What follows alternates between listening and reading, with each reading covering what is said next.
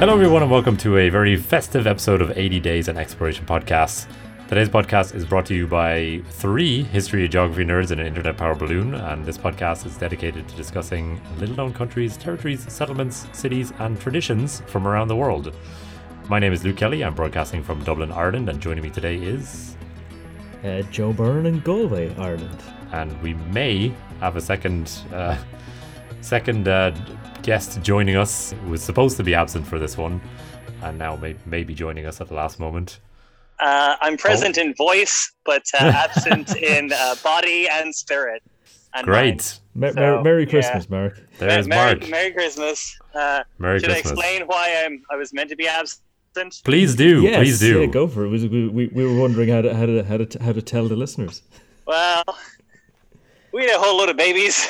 Just too many babies. Yeah. By anybody's number, too many babies. Literally, we had 2 babies. We had twins. About 5 weeks ago now, at the point of recording. And I am currently taking my only bit of exercise or outdoor time that I'm going to get today with 2 babies strapped to me. I went to a doctor today for the first time in like 10 years, and they're like, "What is going on with your back?" I got to tell them, I got 2 babies, man! So yeah, happy Christmas, guys. Well, hello, babies. This is the first time they've heard our voices. Yeah. Hi, babies. My normal shtick is to do like to wedge in some reference to my new children as a mini-sode with my previous child, but your prodigious child having is really putting me in Luke's shame. Okay, apologies for the background noise because I am actually literally just out in the street. That's okay. We're glad to have you in any capacity whatsoever. Cool. Mark. Yeah, so I suppose I'll just explain. So today we're gonna talk about a few different Christmas traditions from around the world.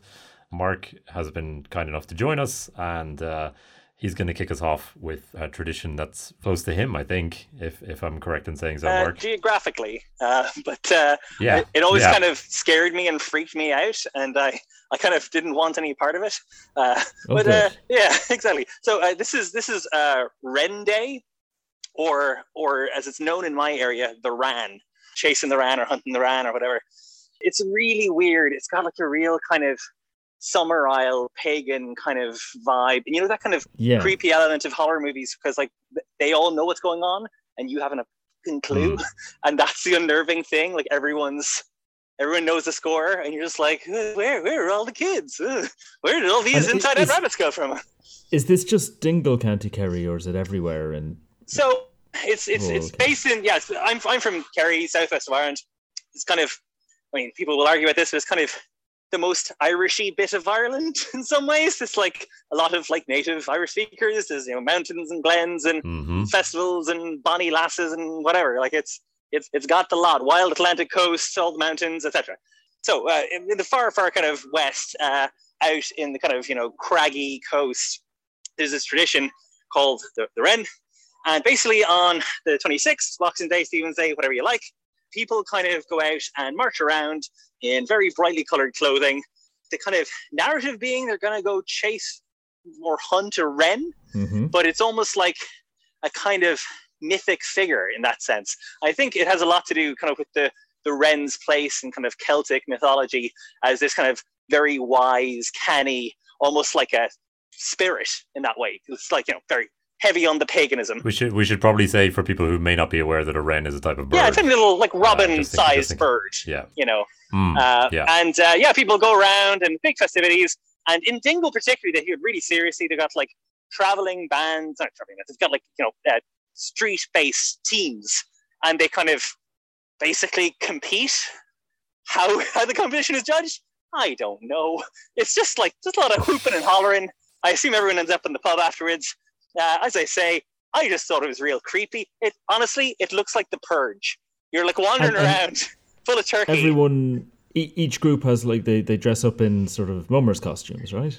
Yeah, and it links to the wider tradition of mummers. I think it was a big thing in Wexford, and it went over to Newfoundland as well. And it's Christmas traditions of going around to people's houses and kind of getting them out, getting them off their arses. It's kind of a little bit like Christmassy trick or treat. I was gonna go on. Yeah. Okay.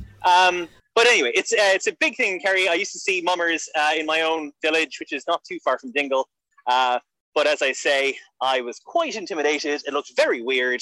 And it looked like, I kind of didn't fancy the idea that, well, I don't know what the wren is. Maybe they don't know what the wren is. Maybe they could think the wren is me, and then they're chasing me. So I was like, I'm just going to move on. This is some weird stuff. I've got video games to play. So that was my sense of it. Does this sound familiar, Mark? The wren, the king of all birds, St. Stephen's Day was caught in the furs. Although he was little, his honour was great. Jump up, me lads, and give him a trait. Up with the kettle and down with the pan. Give us a penny to bury the ran. Yeah, that's it. The thing is, a big part of it is now collecting money for charity. So it's collecting money for the ran is kind of what you're about out there. Hunting euros, as it were, as opposed to actual birds. I think they also used to try to capture a wren, which is a bit grisly because I'm not sure that wren was making out of that after the hoolie. But there's also like a legend I remember from primary school about how the wren was the wisest of all the birds because there was a competition among the birds to see who was the greatest bird. Icarus style, they all kind of tried to go as close to the sun as they could, or as close to the sky as they could. The eagle got up furthest, but the wren, the sneaky SOB, snuck under his wing. And as the eagle was busting his lungs, he jumped out from underneath the wing and went, "Ha, I'm a wren, and therefore better than you." Just an eagle. I'm the highest. Exactly. So yeah.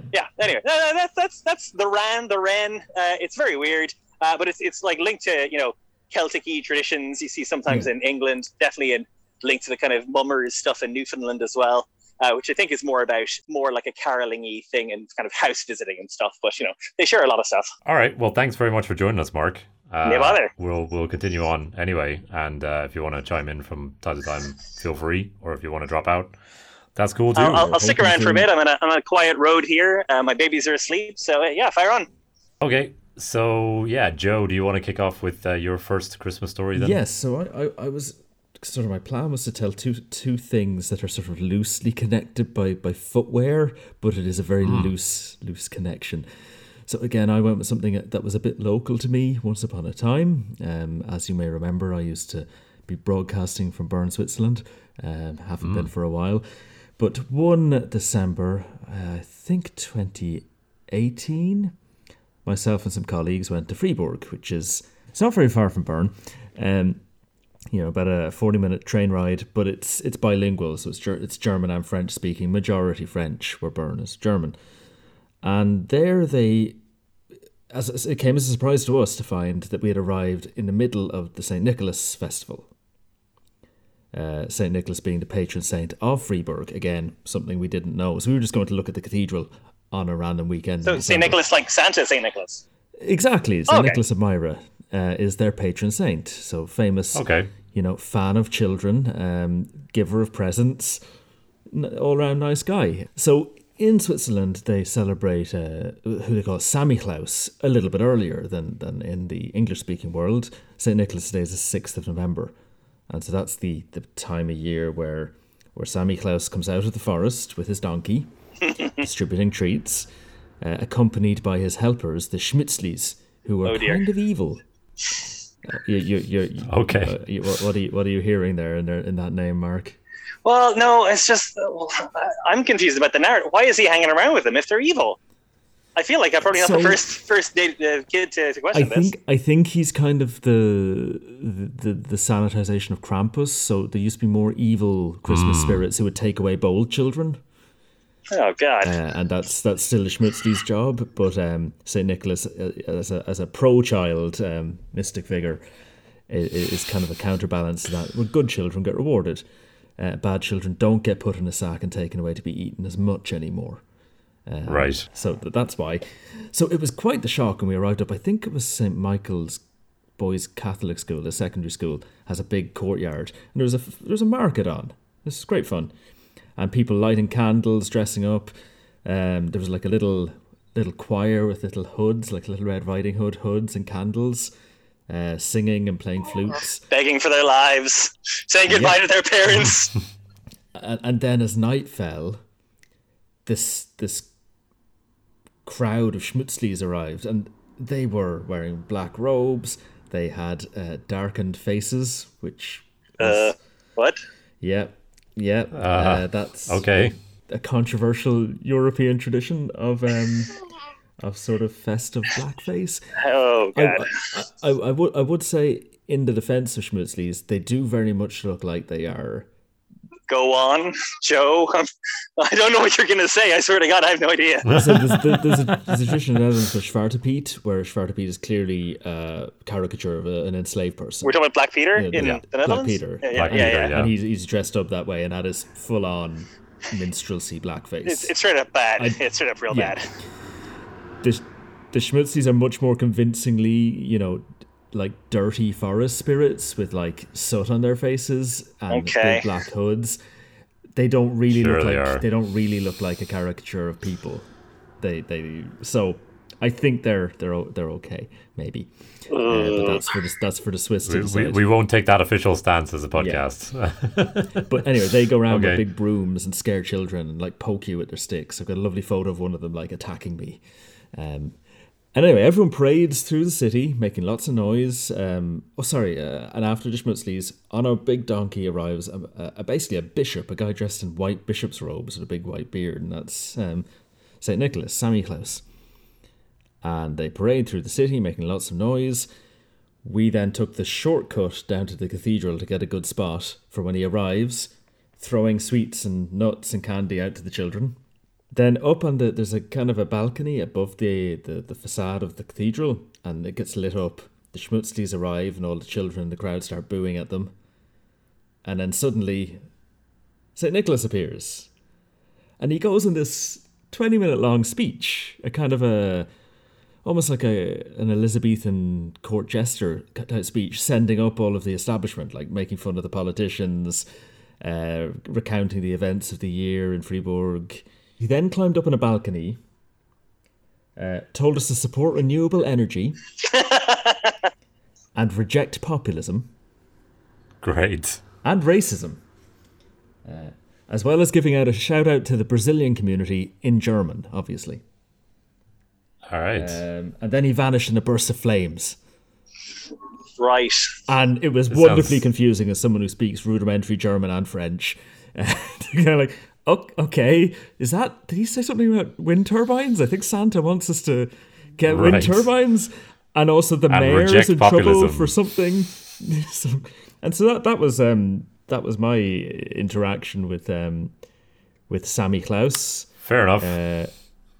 And just to link it back to footwear in some way, Swiss children leave their shoes out that night, St. Nicholas's night, in the hopes that they'll get some small presents or fruits or nuts in the morning, and not be put in a bag. Shoe full of nuts. That's what I have to look forward to on Christmas morning. That's what I would worry if I left my shoes out on my front doorstep. That's what I'd actually worry. Some guy would come along and fill my shoe with his nuts. That's the very real risk in the canton of Freiburg. And so your options are, you get some sweets and presents, or you get put in a bag and taken away to hell by the Schmutzlies. So those are kind of the two directions you can go as a Swiss child. And yeah. Wonderful. So just shoehorning in some footwear there so I can segue to my next story. Okay. So we've had racism and animal abuse in our first two stories. So that's wonderful. I'm gonna continue the tradition. Seemingly, I don't know if you're familiar with this from your time in Switzerland, Joe. Seemingly, like across Eastern and Northern Europe, goats are heavily associated with Christmas. Have you ever heard of this before? Oh, yeah, the Julebocke. Apparently, yeah, the Yule goat is particularly popular throughout Scandinavia, and its origins go back to pagan rituals. Mm. So one popular theory is that the celebration of the goat is connected to worshipping the Norse god Thor, who seemingly rode across the sky in a chariot drawn by two goats. But it also links back to Indo-European beliefs whereby the last sheaf of grain bundled in the harvest was credited with magical properties and was saved for Yule celebrations, called, among other things, the Yule goat or Julebocken. But one town around 200 kilometers north of Stockholm has made a great tradition of its own based around the Yule goat. So I think it's called Gävle, every year since 1966. The town has put up a giant version of a traditional Swedish Yule goat figure made of straw, placed over a wooden or metal frame. and it's erected every year by local community groups at the beginning of Advent over a period of about 2 days. And the first goat was 13 meters or 43 feet tall. Wow. This is a big goat. And does it look like a goat? It does. Okay, because I've seen some sort of some things called Yule buckers I've seen pictures of, and they don't look anything like goats, and it's very confusing. Yeah, it does look very much like a goat. It's kind of like a stylistic goat, but yeah, you definitely would recognize it as a goat. Yeah, it's a goat. That's very nice. So there is a rather darker tradition though around this goat. Is this going to be a Wicker Man sort of situation? No, not quite that bad, but we're definitely straying into criminality here again. So since the first year was put up, the display has become notable for being a recurring target for vandalism by arson. Oh, okay. And has been destroyed many times since the first goat was erected in 1966. Okay. So it's located apparently quite close to the town fire station, which is good.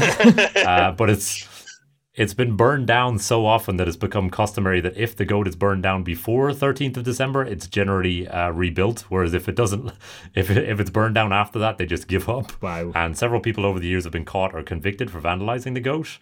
So in 2001, it was burned down by a 51-year-old visitor from Cleveland, Ohio. Oh, wow. Who spent 18 days in jail and was subsequently convicted and ordered to pay 100,000 Swedish kroner, and said he was no goat burner when he appeared in court and believed he was taking part in a completely legal goat burning tradition. Okay. So there's a great table on Wikipedia of the kind of outcome of the goat every year, and I'll just briefly walk you through it. So the first one lasted until the last day of the year in 1966, but is marked mysteriously as being destroyed. And the following 2 years, then the goat survived. But after that, its chances become pretty slim. So throughout the 70s, the goat was destroyed successfully every single year. Well done. Once somehow being stolen, once collapsing under its own weight, once being hit by a car, and once being... How do you steal a giant goat? I don't know. And then once being burned down only 6 hours after it was erected. All right. So, it managed to live through the entire season in 1981, but then it was destroyed the following 6 years. In 1988, bookmakers in the UK began taking bets on if the goat would actually survive through December, and that year it did. And the 90s saw its chances improve with enhanced security and CCTV. But in 1992, the goat was destroyed not once but twice. Once after 8 days, and then again, the rebuilt one was burned down a few days before Christmas.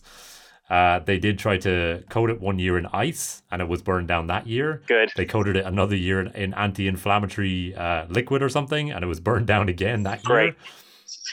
Great. In 2005, the goat was burned down by unknown vandals reportedly dressed as Santa and the Gingerbread Man, who shot it with a flaming arrow. Amazing. That's stylish, to be fair. It's not just some petrol and a lighter. Yeah, and it gets even more elaborate. In 2009, apparently, hackers disabled the CCTV using a DDoS attack to aid their destruction attempt. Oh, boy. But as of the time of recording, the last successful destruction of the goat took place in 2016. And the culprit was apprehended and fined roughly €10,000. The replacement that year was also hit by a car again.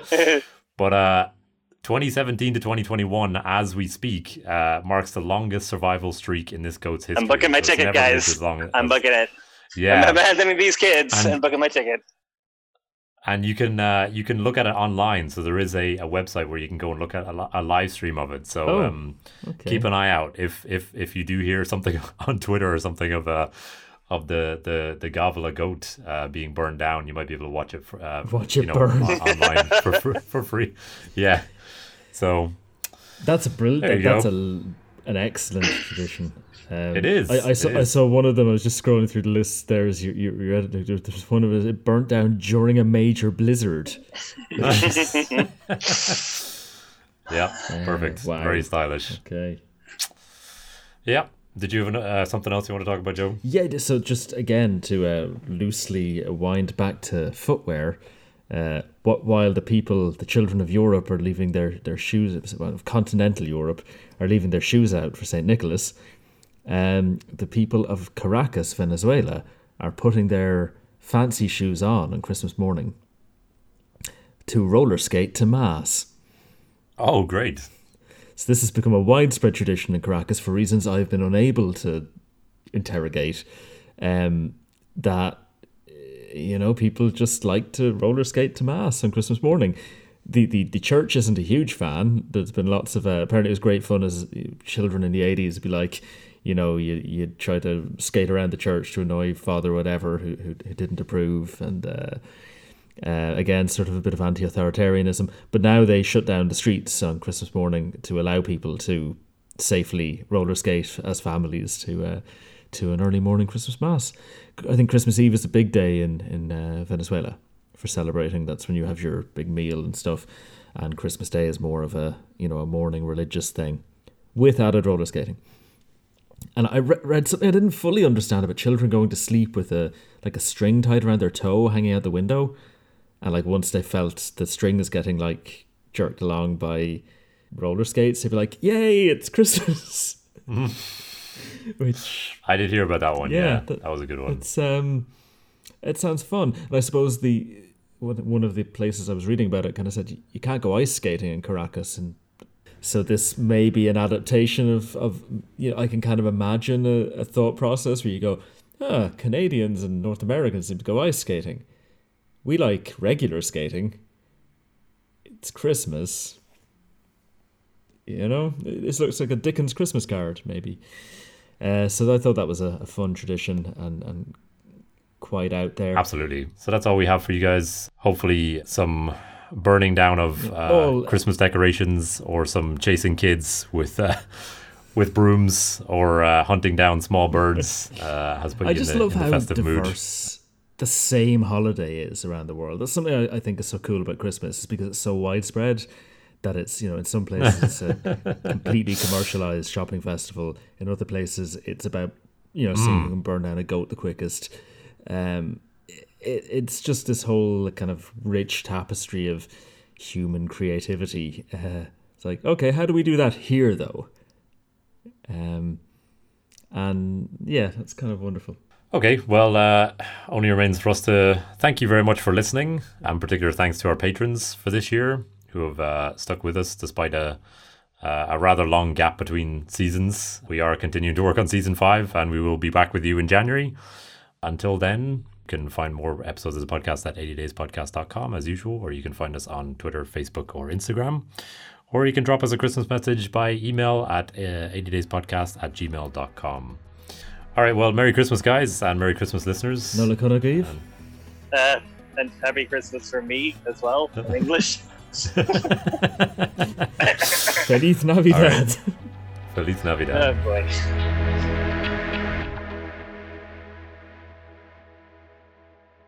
Yule goats roasting on an arson fire, roller skates pulling at your toes, A bag of old wrens getting chased by a curryman.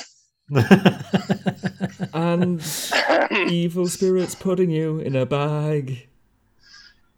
Merry Christmas. Everybody. Merry Christmas. Yeah. Ho, ho, ho. It's not going to be a number one. No.